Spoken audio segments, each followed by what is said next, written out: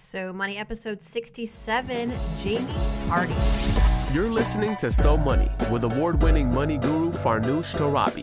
Each day, get a 30-minute dose of financial inspiration from the world's top business minds, authors, influencers, and from Farnoosh herself. Looking for ways to save on gas or double your double coupons? Sorry, you're in the wrong place. Seeking profound ways to live a richer, happier life. Welcome to So Money. Welcome back to So Money, everyone. I'm your host, Farnoosh Torabi. Whether you're on your commute to work, from work, at the gym, at the park, lounging by the pool, thanks for tuning in. I so appreciate your support and your subscription to this daily podcast.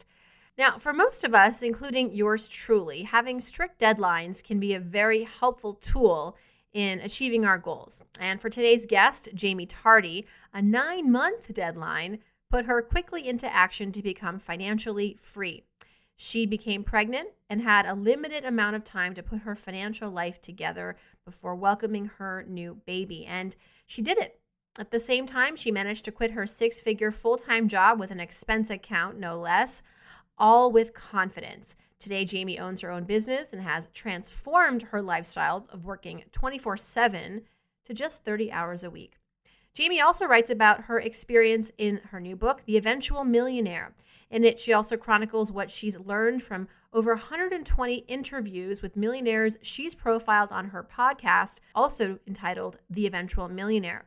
In the book, her guests discuss the tricks that worked in building their business and what they wish they had done differently. On top of being an author, a blogger, a podcaster, Jaime's also a successful business coach, working with entrepreneurs who want to transform their business and personal lives while building their net worth. Now, 3 takeaways from our interview with Jaime: what she thinks about the education system in this country and why she chose an entrepreneurial school for her kids, how she managed to pull her financial life together in less than a year, and the benefits of creating her own board of advisors. You can do this too. It's pretty fascinating, and I think it's extremely brilliant. Here is the wonderful Jaime Tardy. Jaime Tardy, welcome to So Money, my friend. How are you? I am amazing. Thanks so much for having me on. Well, you're especially amazing because you moved to Austin. I know last I heard you were in Maine. I'm still stuck in the East Coast, suffering the tundra that is the East Coast right now. And you're in sunny Austin, so I'm very, very jealous. You should be. No. Well, I'll be coming to San Antonio for Podcast Movement. Looking forward to that and hopefully seeing a lot of fellow podcasters, maybe you even there as well. Yeah, it's in, I think, Dallas-Fort Worth this year. And it's only 3 hours away. So hopefully you'll definitely see me. All right, sweet. So now, Jaime, I just gave this very robust introduction of you and your work and the momentum that you've really built for it yourself over the last 5 years since launching Eventual Millionaire it keeps going. The pendulum continues to swing. Momentum is going strong for you. It started with The Eventual Millionaire. You've got the podcast, the book. Now you're a brand, you're a business, you're coaching, you're speaking. What is next? Where is the pendulum swinging towards now? Oh, so we have a lot of plans, right? I think indulge me. Any entrepreneur doesn't have plans, and it's so funny because I want to start doing things now, and my online business manager has to slap my hand and be like, no, we're focused. So this year, what we're really looking to do is really getting out on our group coaching program, Millionaire Hustlers, and go crazy with that. We've got 100 people in there right now for this 3-month program, which is amazing, and we've had insane testimonials from it. So really leveling that up. Because one of the things I realized as you're pushing forward, people love the podcast, which is amazing. I've had people email me saying I changed their life, even though I've never spoken to them in my life. And that's probably one of the reasons why you did your podcast too. It's amazing the reach of people all over the world that you can touch, even though you're just talking into a microphone. So we are so lucky to be able to do that. But I want to go a little bit deeper and more. So long term, I think that education needs to change. I don't think in general that we're teaching the kids what we need to. I have 2 small children. I guess they're not small anymore, 8 and 5. And I just think about what they're doing when they grow up. And I'm sending them to an entrepreneurial kids school, which teaches almost the exact same thing that I'm teaching. So I'm really looking to get out there and try and teach as many, especially young entrepreneurs and in college and, 20-year-olds to understand what they can learn on their own. Because again, I think college and where it's going is just changing. Yes. And I want to be there on the forefront when we do. So many questions just running through my head right now. And also, I am totally in agreement with you because what I've been saying for a long time is that, and I don't think it's a big secret to people who are entrepreneurs, that when you're in school from kindergarten up on through high school, even college level, at the education system, the American education system, it does not really encourage risk-taking, thinking outside the box. If you get in trouble, you get reprimanded. If you say something that is kind of against the creed of the school, or you do something that is considered weird, you're ostracized. And so school as a system, as sort of an environment, currently is not one that really can cultivate, the next aspiring entrepreneurs. I mean, I interviewed Barbara Corcoran and she almost failed out of school. And it's not a coincidence that you hear a lot of these wildly successful entrepreneurs. I'm sure many of you've heard these stories as well, where school was not where they got their aha moments. Definitely. And that's the thing that's so hard. I remember my son coming home from school one day and being like, I'm weird. Like none of my friends, he had a business, right? And he thought it was the coolest thing ever. And he was trying to explain it to them and they had no idea, right? And it's like, and doing all the research of millionaires, the ones that succeeded faster had entrepreneurial parents. So don't get me wrong, like you can succeed without having entrepreneurial parents, but they learn that stuff at a young age instead of it being so, I mean, my dad told me to be an entrepreneur forever, but he couldn't do it. He actually failed. So it's sort of an interesting path. And I've had so many people email me and say that the podcast alone, the free podcast, gives more than their MBA or more than their college education. And I'm like, man, we are spending so much money. And I love learning. Don't get me wrong. I don't think anyone should ever stop learning in general for anything, right? But it's more about how can we really put our time and effort into the things that are really going to matter most to us in the future. So it's not about saying don't go to college, but rather working with academia and educational institutions to incorporate more entrepreneurial programming, perhaps? So I'm not so what I've found from interviewing millionaires is most of them either don't use their degree or didn't go to college at all. The people that did are the ones that are doctors and dentists and lawyers and those things that really need that traditional education component. And so it's an interesting thing. If you go to college for the connections, let's say you go to an Ivy League school, I think that's really smart, right? I've had a couple of millionaires come on the show that went to an Ivy League school even after the fact that they were out of college age, just for the connections and for the fun of it, because learning that stuff is really, really cool. But if you're going to school, it's hard. A lot of the entrepreneurial programs, I mean, people listen to my show that are in those programs and they're like, but the person teaching me has never done it before, or and I'm like, okay, well, and so getting someone that's on the ground, just making sure that when you are choosing your education, you choose it really, really wisely. When I decided on the Entrepreneur Kids School for my kids, I mean, it's been based on many entrepreneurs here in Austin specifically, and their creeds are very similar to what I teach all of my clients. And I'm like, I was planning on teaching my kids this stuff anyway, but imagine them doing that all the time. One of the things that they do is they don't let you ask, they don't give you the answers if you ask questions. So if you're a little kid and you ask a question, they go figure it out yourself. Instead of the answer is 5. See, they're like, go figure it out. And it's hard at first, they said, because it goes all the way up to high school. They'll be like, figure it out yourself. You got Google.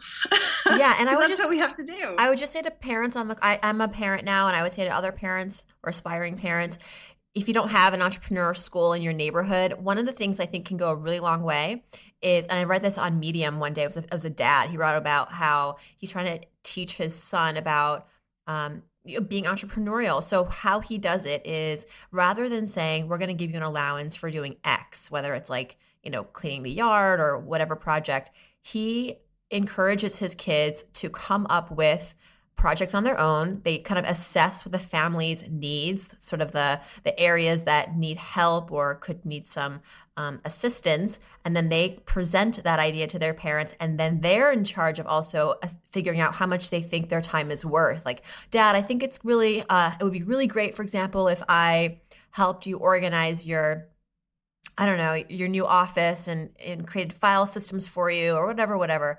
And I want to make, I'm going to make $15 or I'm going to make $30. And so what that teaches the child is, one, how to identify a need in the market, in this case, the household.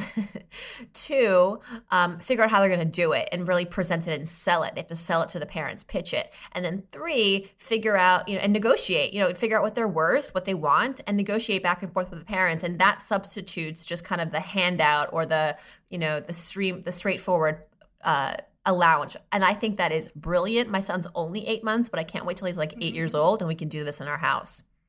I do something very, very similar. It's funny. We used to pay them to do chores, right? I think it's really important. They have some things they have to do, but other things like making their bed, they'd earn 50 cents every time they made their bed.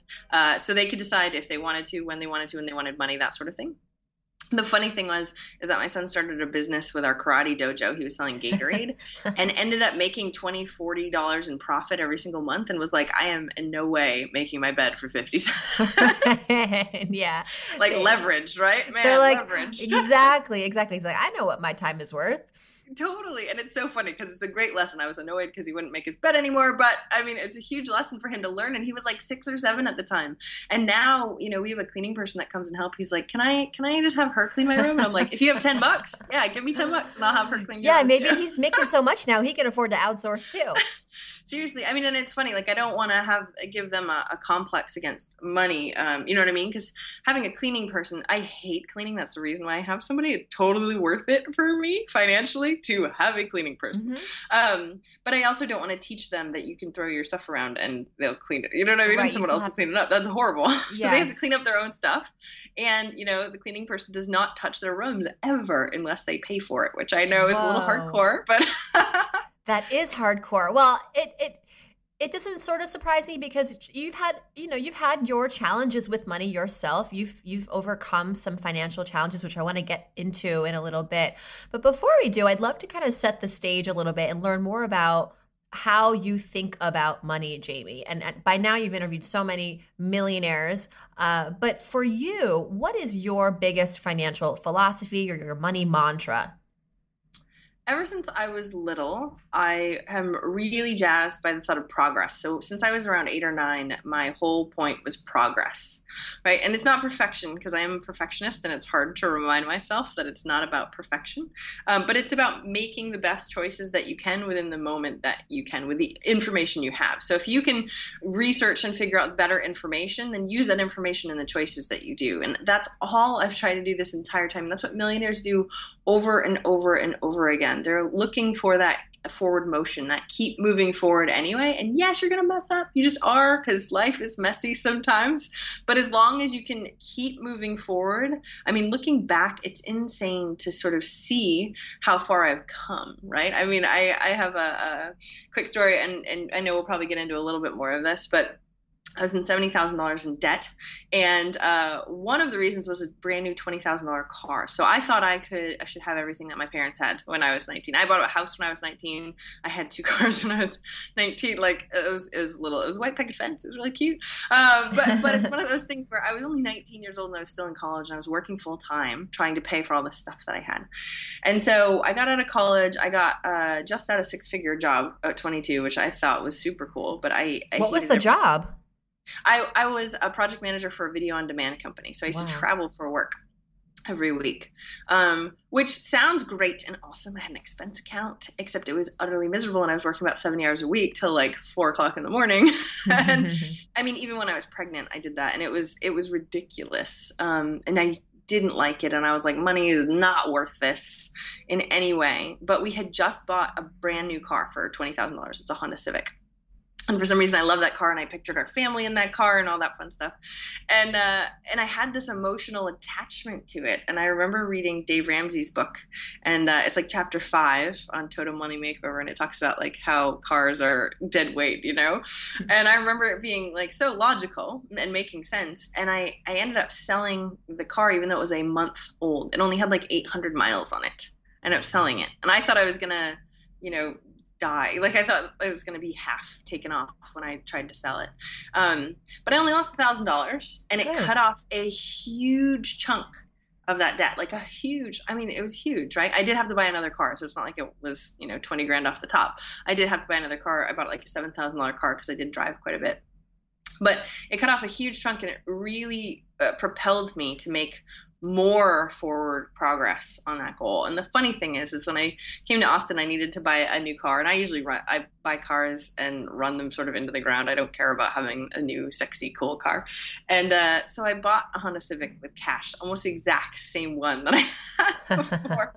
And it was one of those things where I was looking at, it was only about 7 years difference from when I had to sell the Honda Civic to when I could buy it with cash, because I was making those small incremental changes, and of course leveling up my income and figuring out what I loved, so I didn't have to do that crappy job that I didn't like anymore. Like, I put money second, life first, and then when the money started coming in, I could start to go, okay, now I can really get some of the stuff that I wanted to have before. And it's sort of funny how it all comes full circle as long as you're really paying attention to that progress. You're not going to know it all right now, but in the span of time, you can figure a whole bunch of stuff out. Right. Being conscious in the moment. And it sounds like you really knew your priorities. And of course, along the way, you can get tempted, you buy the car. But when it came time to really make those hard decisions, I think what propelled you was knowing that, you want progress and you want to go in a better direction. And so these, trading in that car, selling that car might have been a little kind of heartbreaking. But then look, you cut off a huge chunk of that debt, which kind of transitions us to my next question, which is, I'm curious to know, what was your biggest financial failure? I mean, I know I've read articles that you went from $70,000 in debt, largely student loans, to then, of course, being this huge brand and businesswoman. But what would you categorize as your biggest financial fail? And what was the outcome? How did you eventually move yourself out of that situation? Well, I think the funny thing is I didn't know I was in $70,000 in debt. Like, I didn't even have a clue. Like, that's not cool, number one. Like, I didn't know my numbers at all. And I think that's sort of that first step of being super honest with where you're at. And it's hard because that first step is awareness, right? And I wasn't even there. It took me a really long, I remember very vividly what it was like to add that up. And I thought I was smart with money at that point, right? Like, I was an overachiever. That's what I do. You got a house. And I know, right? I'm like, I am successful. I make 6 figures. I know. I am so cool. Oh, wait. And that's what was so, it made my, it made me anxious, made my stomach hurt, like it flipped, because I added it all up and I was like, I'm in $70,000 in debt. And it wasn't credit cards. I had just paid off my credit cards like the year before, because I put my honeymoon on my credit card and a whole bunch of other things like that beforehand. This was me even smarter at the time, and I was still in $70,000 in debt, right? Which is silly. And variable interest loans and stuff. So it was going up and up. And I thought I was pretty good with money. So I had to sort of eat that and be like, oh, okay, the only thing I can do is accept where I am, and that I made the choices to get here. And the only thing I can do is make those hard choices to get back out. And it's hard because when you're making good money, you're like, but I deserve this and I am working hard. But you have to learn how to sacrifice. So selling that car, I remember specifically selling it and going, I can always buy another one. Like, as soon as the money's okay, and as soon as I can actually live a life I love, and that's sort of the premise of Eventual Millionaire, by the way. A lot of people think that it's, it's all about the money. Like, it's Eventual Millionaire, woohoo. The whole point and the reason why I came up with the brand name was because life should be first, money should be second. It doesn't matter how long it takes you to get to your million, right, as long as you're happy. So I remember thinking right before I quit my job, I don't care. Like, imagine if I lived the next 10 years and I still had a goal to be a millionaire, since I was 8 years old, right? And I remember going, I could probably become a millionaire much faster on this corporate track, right? But if I died the day before I became a millionaire, I would have felt like I wasted my life. Or on the opposite, even if I didn't come close to a net worth of $1 million, but I enjoyed what I did for work and I loved every second of my life, well, it didn't matter, right? It was a no-brainer when you sort of put it in perspective, right? Because it's not about the money, you're going to be dead. It doesn't matter. But as soon as I put that in perspective, it was like, okay, I need to give up this goal of $1 million. Otherwise, I'm just going to make myself miserable trying to, because I'm, like I said, I'm an overachiever. So I will do whatever it takes to get the goal. Well, yeah, 8 years old and thinking you want to be a millionaire. What was your fascination with it at that age? And how has that fascination transitioned, changed, evolved over the years now as an adult? And having spoken to so many millionaires and really gotten to the bottom of it. Well, my parents were kind of poor. We didn't have a lot of money at all. And my best friend sort of had a lot more, right? And I sort of saw how much more fun she had, how much more, it was pretty clear. And I remember my parents saying, we wished we could have given you what she had. And I remember just being like, and my parents couldn't afford shoes at one point, and they talked about that. And I'm like, I don't want that to be a thing. I just don't like, safety is a huge issue of mine. When I was little, I had this thing called the money tree, and it was like this tree that I pretended I was pulling money off of it. I was one of those kids, right? Or I remember saving up my money to get like a cordless phone. Remember cordless phones a long time ago? And I learned a lot of great things about money and not so great things. I remember my dad. I used to not hoard. I'd keep all my money, right? I'd save it. I was more of a saver than a spender. That's why I thought I was pretty good with it, but apparently, and he used to give me interest. So I'd keep my money under the plates when I was little. And he knew, before like ATMs were everywhere, he couldn't go to the bank. So he'd borrow the cash that I had and he would give me $1 or $2 more. And I remember going like, that is an amazing thing to learn, the power that when you have money, what you can do with it, you can earn more with it, right? Which was a great, great lesson. It didn't really hit me until later, I don't think. Yeah, that compound interest, right? Exactly. Like I on the opposite side, when I got out of debt, or when I was in debt, I was like, oh man, I'm doing the opposite. Man, why? I thought I learned this when I was younger. If you have it, you can actually make more money. But when you don't, you have to pay more. And it sucks. You get stuck in this cycle. And so that fascination with being a millionaire, I think, was just for safety and security, where, I wanted to not have to worry about it. And since I'm such an overachiever, I'm like, well, if other people can do this, I can do this too, right? But again, it made me make choices based on that. So my dad told me I never had to go to college. He didn't go to college, and he was pretty happy in what he did, even though he didn't work out so well as an entrepreneur, working for himself. But I was like, no, Dad, you don't understand. If I want to be successful, I have to go to college. I remember saying that like with attitude when I was like 17, right? No, you don't understand. Like I have to. And I would make choices based on that. And then when I gave that up, and it was hard. Like I felt like I was failing, right? My goal was to be a millionaire before the age of 30. And I'm 33 now. And I remember going like, oh, but I love my life. I love what I get to do. Like I would do this if nobody paid me anything at all, because I feel like I'm really helping change the world and changing other people's lives. And I would not give that up for anything at this point. It's like a drug to me. I love helping people. And so being able to sort of give up that attachment to money, that made it so much better. And I make way more now than I ever did in my job, right? And so it's giving that up and putting the work in and just doing it anyway and making that progress, the best decisions you can with the information you have at the time.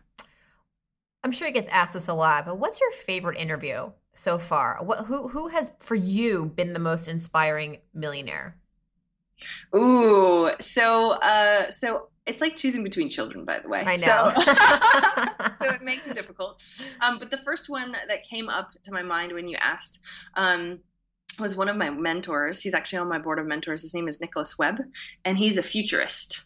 And I am a huge technology geek, and where the future is going to go with technology, right? We're talking about AI, we're talking about the singularity, going into space. Like it's insane what our world is going to look like in 20, 30, 40, 50 years with medical technology, with so many things. And he went through and was talking about 3D printing and what that looks like and how that's going to change the shape of what we're doing. And it's amazing to sort of know that we're making progress in so many aspects of this world, right? When we think about not having the internet before, I was chatting with someone actually one of the millionaires I interviewed, and he was talking about how he had to, write letters to people and how long it took before they got the letters. And even if they wrote anything back, you had no idea. Right? Yes. And so imagine doing business then.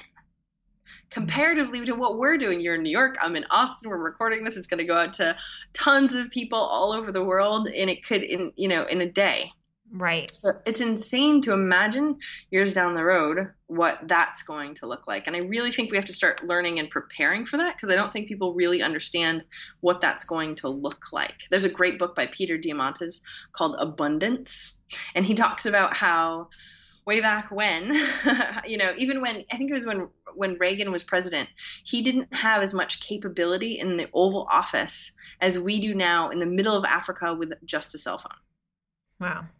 Yeah, it's insane. And that's only going to get more and more and more as technology advances. So as you can tell, I get a little bit passionate. No. And as a trained journalist, as someone who studied journalism in, the 21st century, I have no idea how. Now we have Twitter, so everyone's technically, able to be a newsmaker by just taking a picture and posting it up on Twitter and saying fire at this location. So I don't know how beat reporters got any work done in any speed before, when there weren't cell phones, there wasn't email. It really makes me grateful for that. When we're only talking 20 years ago, right? Yeah. That's not that long ago. Exactly. Well, so having a futurist on your board of mentors, I suppose, is great. But first, board of mentors, is this something that we should all be doing? I love this concept. I definitely think so. So one of the problems, and this is what I had a business coach named Amy Applebaum. I interviewed her. She's amazing, by the way.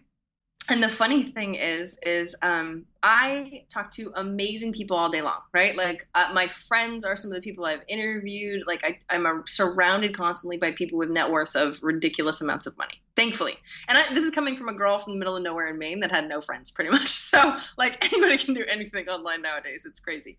But the funny thing is, I would go ahead and talk to everybody. I do an interview, and then after the interview, they'd be like, "Oh, what can I help you with?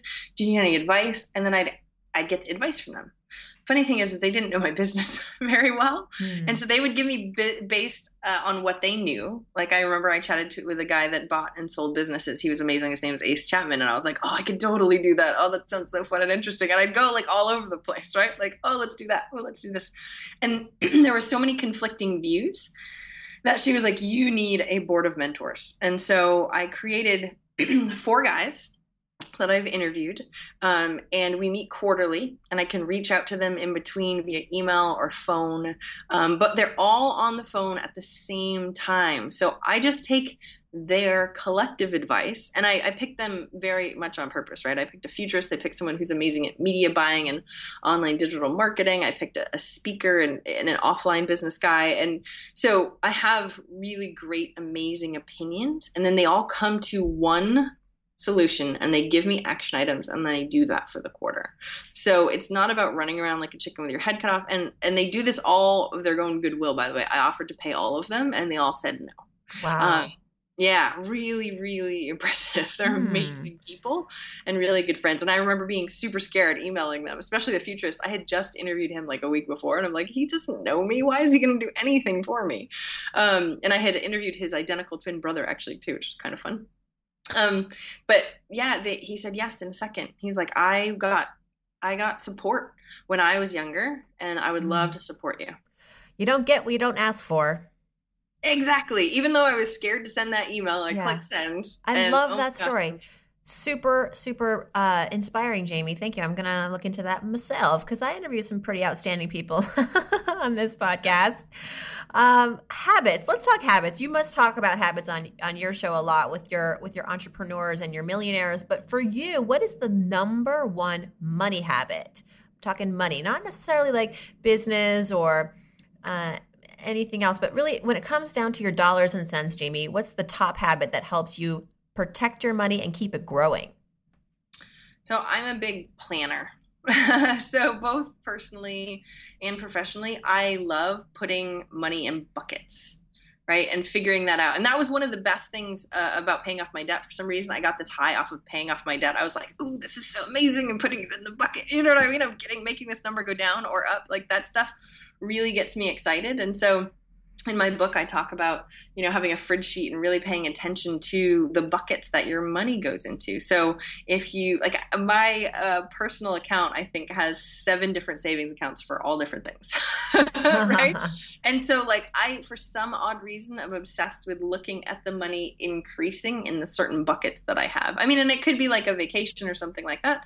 But I love that. And so because I love it so much, it makes it really easy to be a habit to look at quite often, right? I do a launch and I just ended up interviewing the guy from You Need a Budget, which I don't know if you've interviewed him yet, but he's amazing and great. And he's like, oh, that's the whole point, right? If I could tell people the best thing to do is to take what they have and actually figure out and give each dollar a home. And I'm like, oh, I love doing that too. Like, it makes me feel so good when I know exactly what needs to happen with what, because then you can start predicting the future a little bit. You can go, okay, based on what I know now and how much I have coming in, what does this look like? And I do the same thing with goals in business, right? We start to pay attention and we go, okay, so how much money do we need in order to do this, this, and this?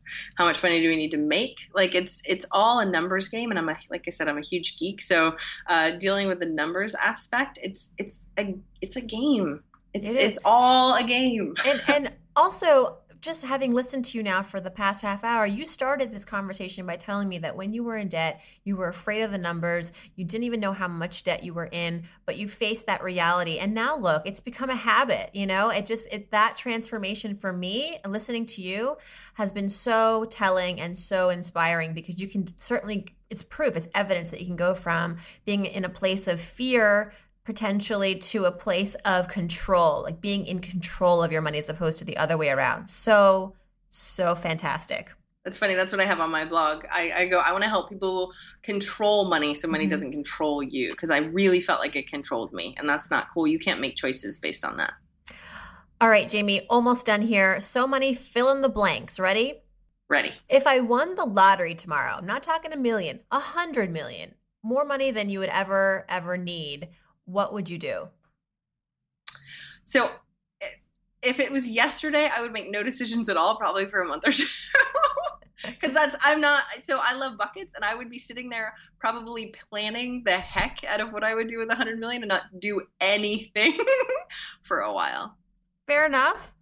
The one thing that I spend on that makes my life easier or better is my cleaning person and my executive assistant. Oh my gosh. They make my life run so much easier. I'm not a fan. So getting rid of the stuff you don't like doing is huge. Yes, outsourcing. Big time. We talk about that a lot on this show. My biggest guilty pleasure that I spend a lot of money on, I'd say massages or self-care or facials. Like my massage place loves me. And I'm sure you love them. That is smart. I've heard this from several female entrepreneurs too. I think investing in pampering yourself, so money. One thing I wish I'd known about money growing up is that it is a game, right? And you can learn the skills to make it better. It's just like leveling up in a video game.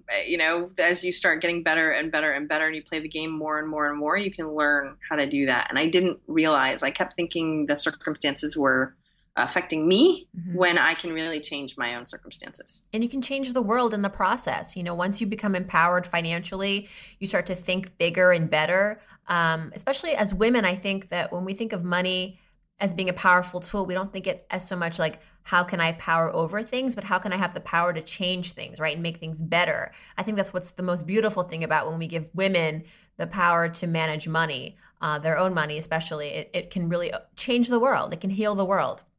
I love that. When I donate money, I like to give to blank because...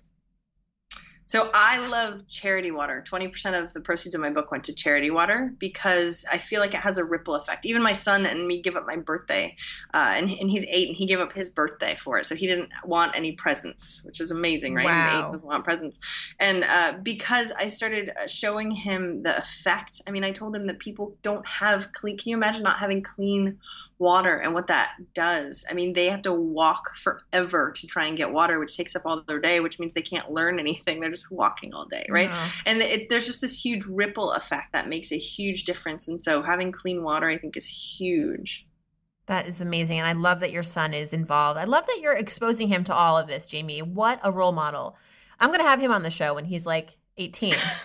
You should. Or I should have him on the show now because frankly he is, I'd say a little. He's got $70 in cash, and we went to the store the other day. He's like, nothing's really worth spending my money on right now. I'm like, oh, Wow. well then, okay. You know when I learned that? I learned that when I was like 25, when I finally got some money and I was like, I actually don't want all this crap that I thought I wanted when I didn't have money, because you live in a place of scarcity. All you think about is like what you don't have and what you want. But once you have abundance, once you know how to make money, and once you feel empowered by the idea of being able to make money, which your son is already getting exposed to, you're like, oh, how can I be strategic with this money, right? How can I save it?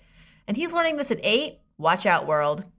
No kidding. No, I'm still teaching my 5-year-old daughter, who just got $3 and was like, let's go to the store right now. Spend it all. So we're working it as best we can. Aw. And finally, Jamie, I'm so money because... Ooh, this one's so hard. I try and be as humble as humanly possible. I know, but this is my gift to my guests is like, you know what? Just brag. Just let it out. Shine your light. So I'm so money because progress is my mantra, and I want progress to be everyone else's mantra, and I want to help as much as humanly possible to have other people level up their lives so they can have a life as great as mine. It's insane to know how much my life has changed in 7 or 8 years since my son was born, and I'm just so excited. I want everybody to experience the freedom of time and money. It's huge. Well, thank you so much for the phenomenal work that you do, Jamie. Everyone, go to eventualmillionaire.com. Loved having you on the show, Jamie. I've been a fan for years. I'm so honored that you joined us today. Have a wonderful year and good luck with all the progress. Thanks so much, Farnoosh. Have an amazing, amazing day and stay warm. Thanks. Well, that's a wrap. If you'd like to learn more about Jamie, to learn more about her book and her podcast, please check out her website, eventualmillionaire.com. She's also on Twitter at eventualmillion. We've got all this info at SoMoneyPodcast.com, of course, and there you can find the transcript and comments from this interview and all previous episodes. And as always, I want to hear from you. Please submit your question for me about money or work, life. Just hop on to SoMoneyPodcast.com, click on Ask Farnoosh, and ask away. There's a really good chance that I'll include it in my following weekend episodes of So Money. It's the Ask Farnoosh edition of So Money, where I get to connect with you one-on-one. If you love what you're hearing and you want the podcast to continue shining its light, please spend a minute, leave a review on iTunes. It's the single most impactful way to support this podcast and avoid it from falling into obscurity. Good reviews get us good placement in the iTunes store and more organic traffic and growth. So if this is something that you are willing to do for me, I thank you in advance. And to show my appreciation, every week I select one new reviewer to receive a free 15-minute money coaching session with me over Skype. So if this is something that you're interested in, leave a review and let me know. Email me, farnoosh@somoneypodcast.com, when you've left the review, and I will enter you into that drawing. Okay, everyone, thanks so much again for tuning in, and I hope your day is so money.